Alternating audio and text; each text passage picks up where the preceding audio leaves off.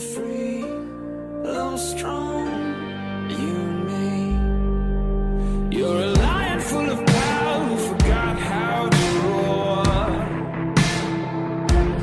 You're an eagle full of beauty, but you can't seem to soar. Hello and welcome to Lionheart Podcast. This is Wednesday in the Word. I hope everyone is doing well. We did skip a week because, again, my life has just been crazy lately. But it's just a season, and I know God is doing great things. So this message is, about something that I personally go through, but I also know a lot of people who go through this. So let's pray. Lord, we thank you, God, for your word. We thank you, God, for just working in our hearts and our lives. We ask, God, that you would just bless this message in Jesus' name. Amen. Okay, so I don't know if it's a woman thing or a mom thing. Maybe it's both. But I know a lot of women who struggle with anxiety and depression and like worry, and, it happens throughout the day, but especially at nighttime. Now, for me, my mind is always going at night. And I always think about the different things that I'm concerned about, fears, worries, all that stuff, and I know that's not what God wants for me and for us in general, who struggle with that. And so I was having one of those nights where I just had like extreme anxiety, and it comes out of nowhere sometimes. And I know it's not for me. I know it's just like an attack on me spiritually.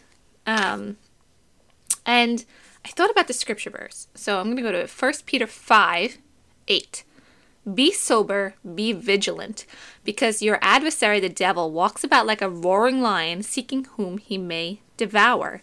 Resist him, steadfast in the faith, knowing that the same sufferings are experienced by your brotherhood in the world.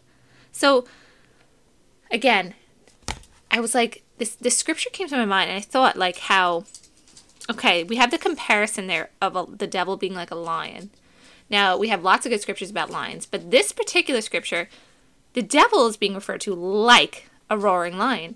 And I thought, when do lions hunt? When are they looking for food? It is at nighttime. They hunt at night. And, it's saying about how he's seeking whom he may devour. So it made me think right away about nighttime. For some reason, we're more vulnerable. And interestingly enough, it's when, the light's gone. The sun is not shining anymore. And it just seems like the door of temptation opens wider at nighttime. So anyway, so for me, when this happens, I really try to just focus on God. Prayer, just thinking of different scriptures, having, like it says, being steadfast in the faith, having that faith, right? And knowing God's going to pull me through it. And this is like a step aside from the faith part. I also will play like word games in my head to distract myself from, the devil really letting these thoughts like marinate in my mind, So anyway, I don't know if this is something that everybody here that's listening struggles with, but I know that it will definitely be a lot of people.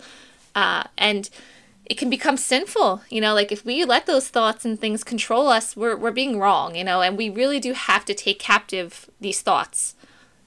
Another scripture I wanted to share is Isaiah 26, and this is something I think of all the time, and I love this verse. Isaiah 26:3. You will keep him in perfect peace, whose mind is stayed on you because he trusts in you. Trust in the Lord forever, for in Yah the Lord is everlasting strength. When our mind is on Jesus, we have perfect peace. It says, if you will keep him, in perfect peace. He will help you to have that peace. If your mind is stayed on him, and then because your mind is stayed on him, you trust him. You have that trust in Jesus, and He does become, and it is our everlasting strength. I can't tell you how many times he has pulled me through, bad nights, and continues to. He really is, and like I think about it all the time, like he is my rock. God is my rock, my strength, just unmovable, unshakable, trustworthy. When everything else fails, when people fail, when situations are happening, he is my rock, who I know I can turn to, who I know is there for me. And I just love that so much about God. So I just wanted to share, this part of my life and just how I deal with it. And I would love to hear from you guys if you struggle with this and how you handle it. I know definitely great ways are worship music. For me, it's hard to put worship music on in the middle of the night because I have usually my little is sleeping next to me and my husband's sleeping, and I don't want to wake anybody up. But that's a great way, is worship. Obviously, just you could pull out your phone and read your Bible or read your actual Bible. And just dwell on scriptures, prayer. Just there's so many different ways. So definitely let me know how you guys handle this. My email is lionheartpodcasts with an S at the end @gmail.com. There might have been some confusion with the lionheartpodcast @gmail.com, but it does have that S at podcasts because the other one was not available. So definitely email me, share with me how you guys handle this. And again, let me know too, is this something that happens more for you at nighttime? Or is it just kind of like whenever, random? Because I do think there's an interesting, connection there. And if you look it up too, there's many scriptures that talk about the nighttime. And we know that, and then the morning, like joy in the morning, your grace is new every morning, right? Your mercies are new every morning. So I really see that in the Bible, the difference between the day and the night. And we know there's a difference between the light and the dark. So I do think there's an absolute connection there. So I hope that this spoke to somebody and helped somebody when they're going through that difficult time in their life. And I want to say a prayer for those listening.